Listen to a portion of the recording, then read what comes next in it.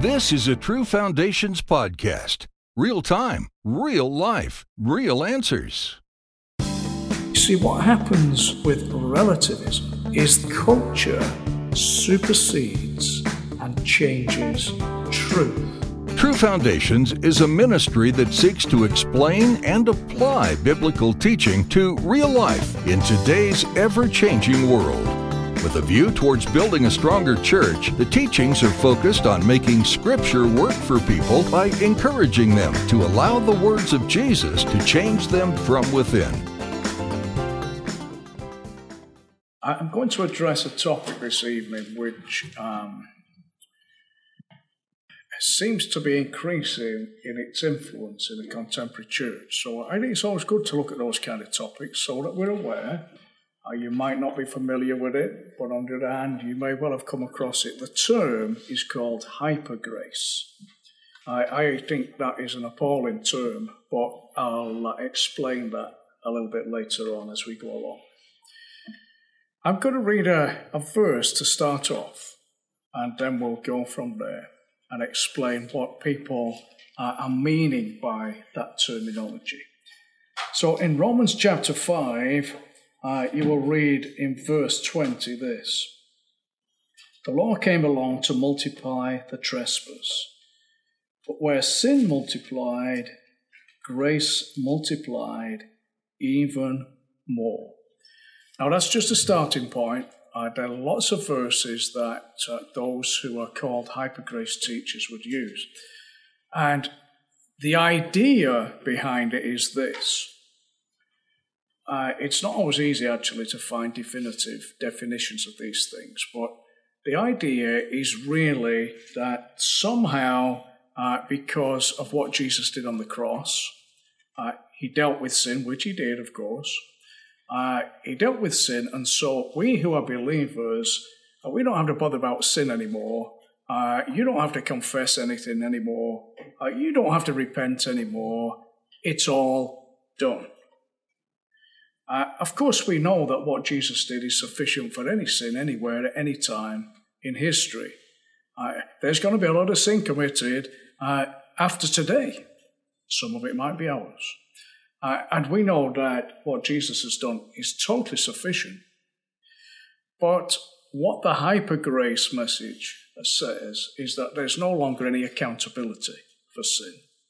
And so, in a sense, sin doesn't matter anymore. You could say it doesn't even really exist. That would be a conclusion from that kind of idea. So live as you please. Of course, there's nothing new about this. It used to be called antinomianism way, way back in early church days. But this is a growing idea that's out there. Now, there are people that are addressing this, quite rightly. They are addressing the problem of this so-called hypergrace because they understand that if you sin, you better confess it. If you sin as a believer, you better repent of it. It's not a question of whether what Jesus has done is sufficient or not. That's not the issue at all. It's about justice. It's about dealing with unfinished business in our lives and learning how to put sin behind. So there are plenty of guys around that are addressing this, and I'm all for that. But there's a problem, because there is a suggestion by some, and I've heard this myself talking to some guys in days gone by, that you can have too much grace. You have to balance it with some law. I've heard men say that. You can't have enough grace. There's no such thing as too much grace. You see, the problem is they don't understand grace. They understand what the hypergrace guys are saying, and they have found that they are wrong. And so they address it, and they are correct in addressing it. But if you do not fully understand grace, then you will address it from the wrong place and the wrong message will be communicated. That's not helpful. So I wish they wouldn't call it hyper grace. I wish they'd call it something else. I don't care what they call it, but let's make it accurate for what it is. It is not right to keep sinning. And if you do, then you are accountable for it. So, for example, we can show that.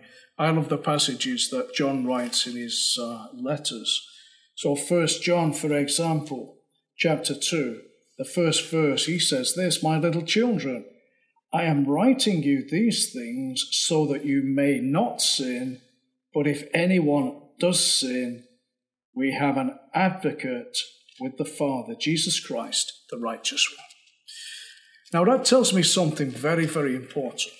And what it tells me is that contrary to a lot of the mainstream ideas about the Christian life, which find their expression based on a wrong interpretation of Romans chapter 7, which could be summarized something like this, "Oh, wretched man that I am." We could say that the things that I want to do, I can't.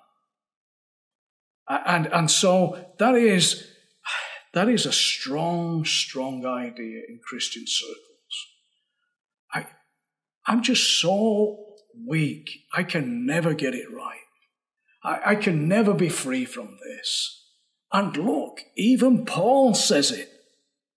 Why does he say it? Because he's taking the example of what his life was like as a man who tried so hard, but under the law.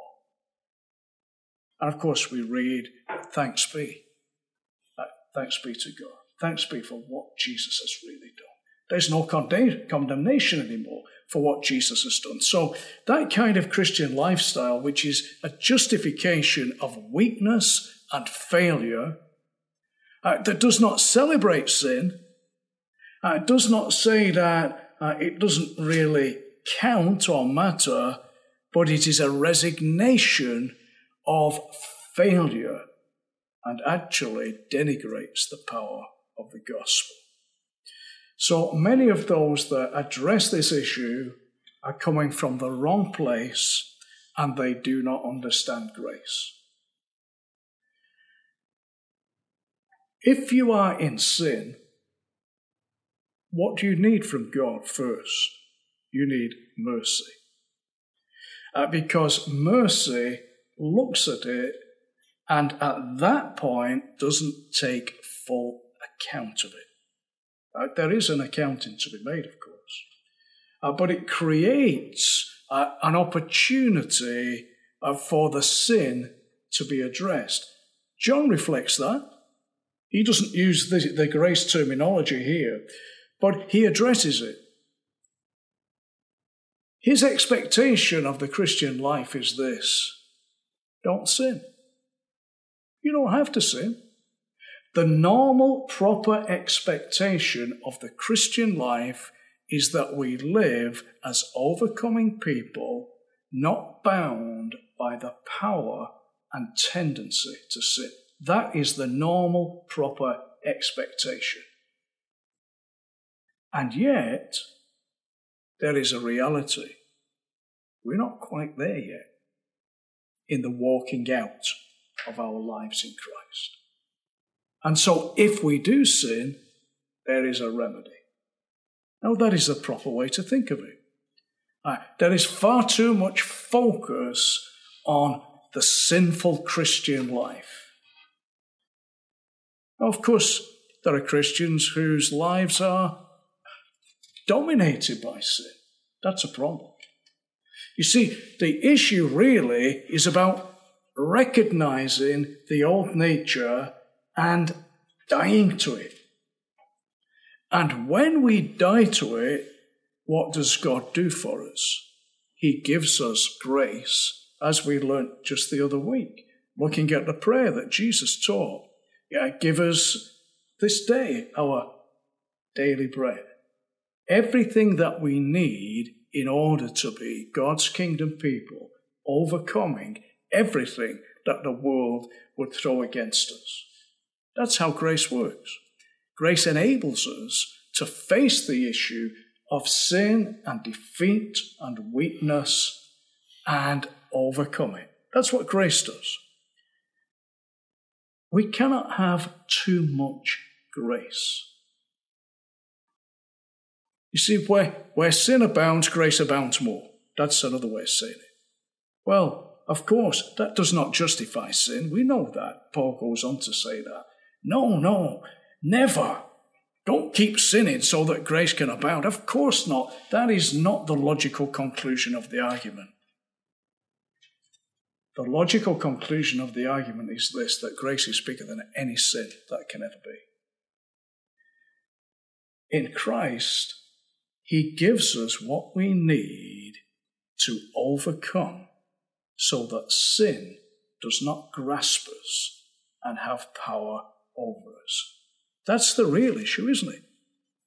And so when we think about grace, we need to fully understand that it is supposed to abound to us. If we need it, then it is available. Now, something that I find really interesting is this. When the Word became flesh, and they called him Jesus, didn't they? When the Word became flesh, how did he come? He came full of grace and truth. He didn't need mercy because he'd done nothing wrong. You only need mercy if you've done something wrong. So he came full of grace and truth. Now, what I am not saying is that just because he did, and he's our model, if you like, that we are full of grace and truth as well. I'm not saying that. You see, his capacity to hold and handle grace and truth is far greater than ours. It's the same when you think about being full of the Spirit. Well, what does that mean? We can only be as full as our container allows. Jesus was full of the Spirit without measure. You see, he contains the ultimate. But the principle is this. Here's Jesus walking through life and temptation comes. He's full of grace. Temptation has no chance. Because he is equipped and he is enabled to repel all borders. And so in that sense, with that principle, that is exactly what grace should do for us. If we are a Christian that has taken hold properly of this concept, understanding of grace, which is not mercy, you see, there's a limit to mercy. Limit is that God gives a certain time or a season or some kind of boundary so that he can work with somebody to bring them to the place where they do not need mercy. If you're not living a life that is dominated by sin, why do you need mercy? But you still need grace. We need the grace of God to take hold of us and equip us in every possible way that God would give to us so that we can be his overcoming people. So Jesus, he came. He was full of grace and he was full of truth. If I want to be an overcomer, then somehow I must move towards the place of identifying with Jesus so that I can receive the fullness of grace which is appropriate for me to live as God's child. Well, how do I do that? I certainly don't do it by adding to grace because there's a cap on it and balancing it off with some kind of law-keeping. I cannot do that because I receive nothing from the hand of God by the law. Only by the complete work that Jesus has done and my faith in him. And that's a work of God's grace because he gives it to us.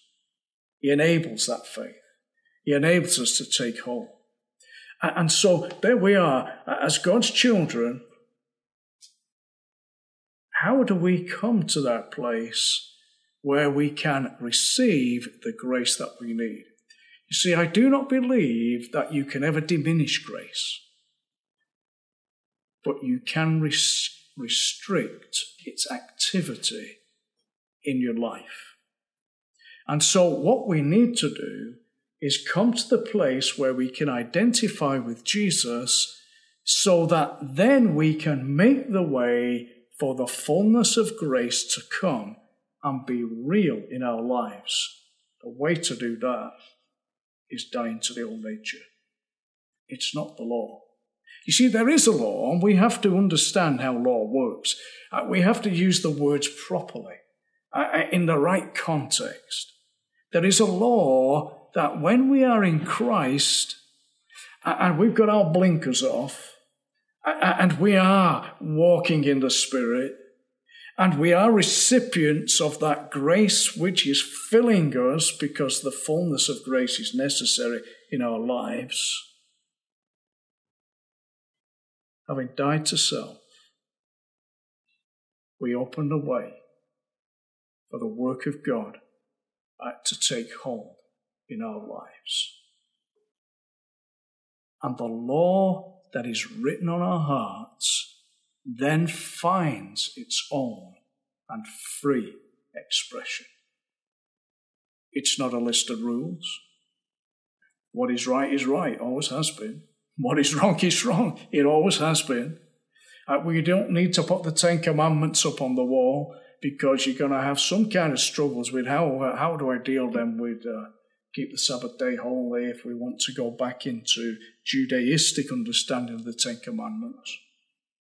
But there are principles of morality, never change. We have to look to him. We have to know him. We have to worship him with all of our hearts. We have to bow before him. And we have to do what is right. But what is right is bigger than all of that. But it's in our heart. There's no list anywhere. But somehow our heart has been changed. Because it used to be a heart of stone, but now it's a heart of flesh. And so the heart is soft. And we hear the voice of God, and by his Spirit, he prompts us, and he guides us, and he keeps us out of the trouble. That's the grace of God for us, isn't it? That God is willing to come, and in whatever circumstance, whatever situation, that he gives us exactly what we need. And so when we hear about some of these examples of the things that are becoming very popular, that are taught, and Christians grab onto them easily, or some do, because they want a way out. They don't want to stop sinning, but they don't want to pay a consequence for it. What they need to realize is, let them be consistent in their understanding of Scripture.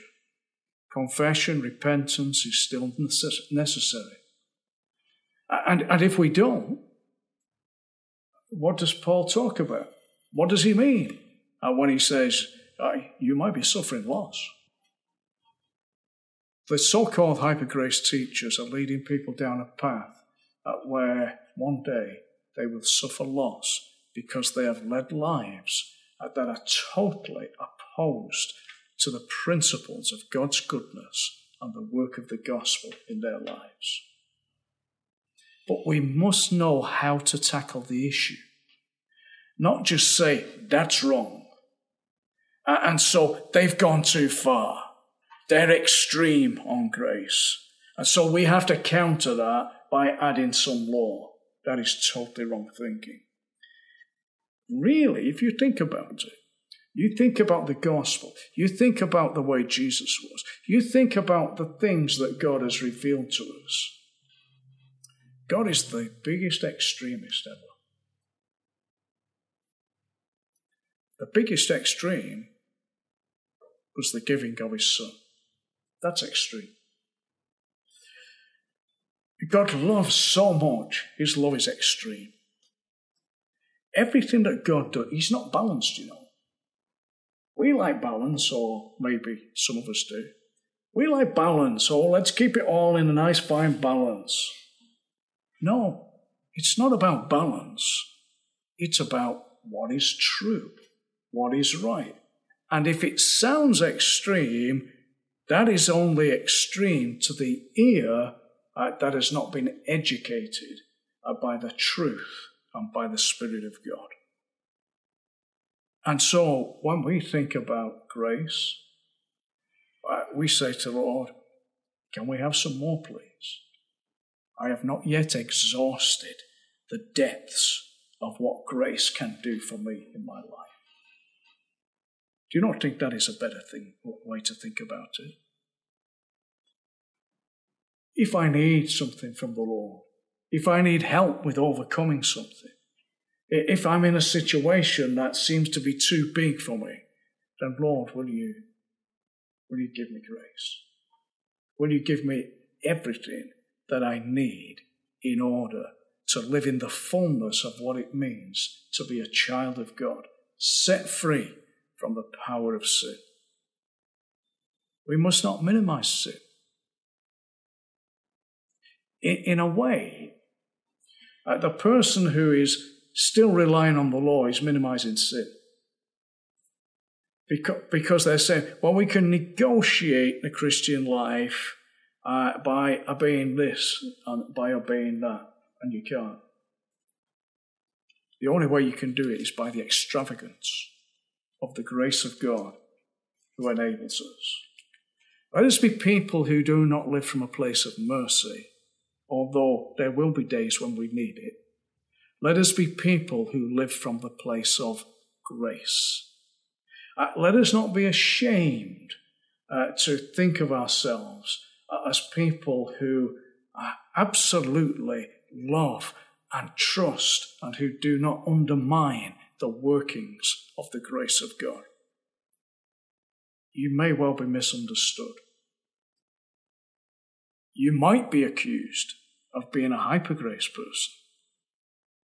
I find that somewhat offensive. But if that's the way it is, so be it. The main thing is that we know what the truth of the matter is, and that we live from a place of freedom because God has enabled us.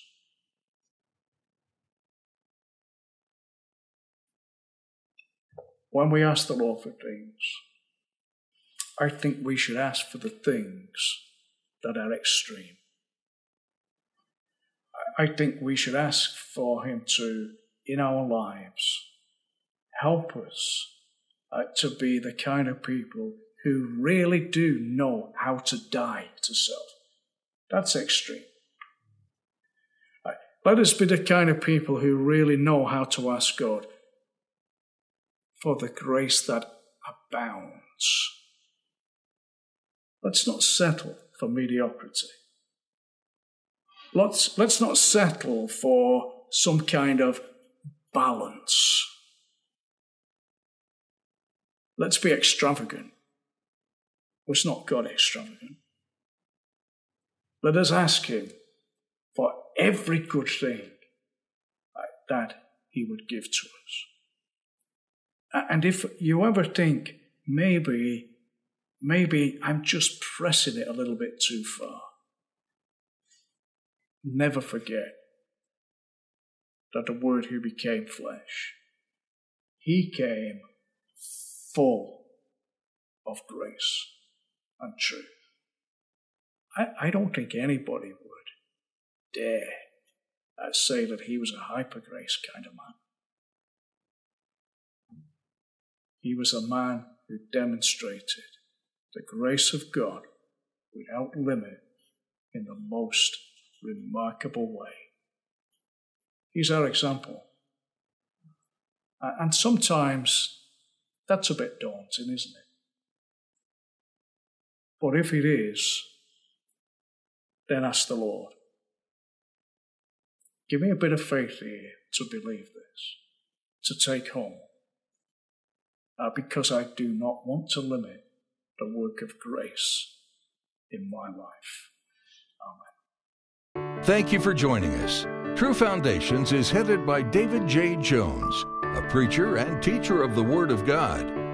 His passion is to help individual Christians discover their true identity in Christ and to learn how grace operates in their lives.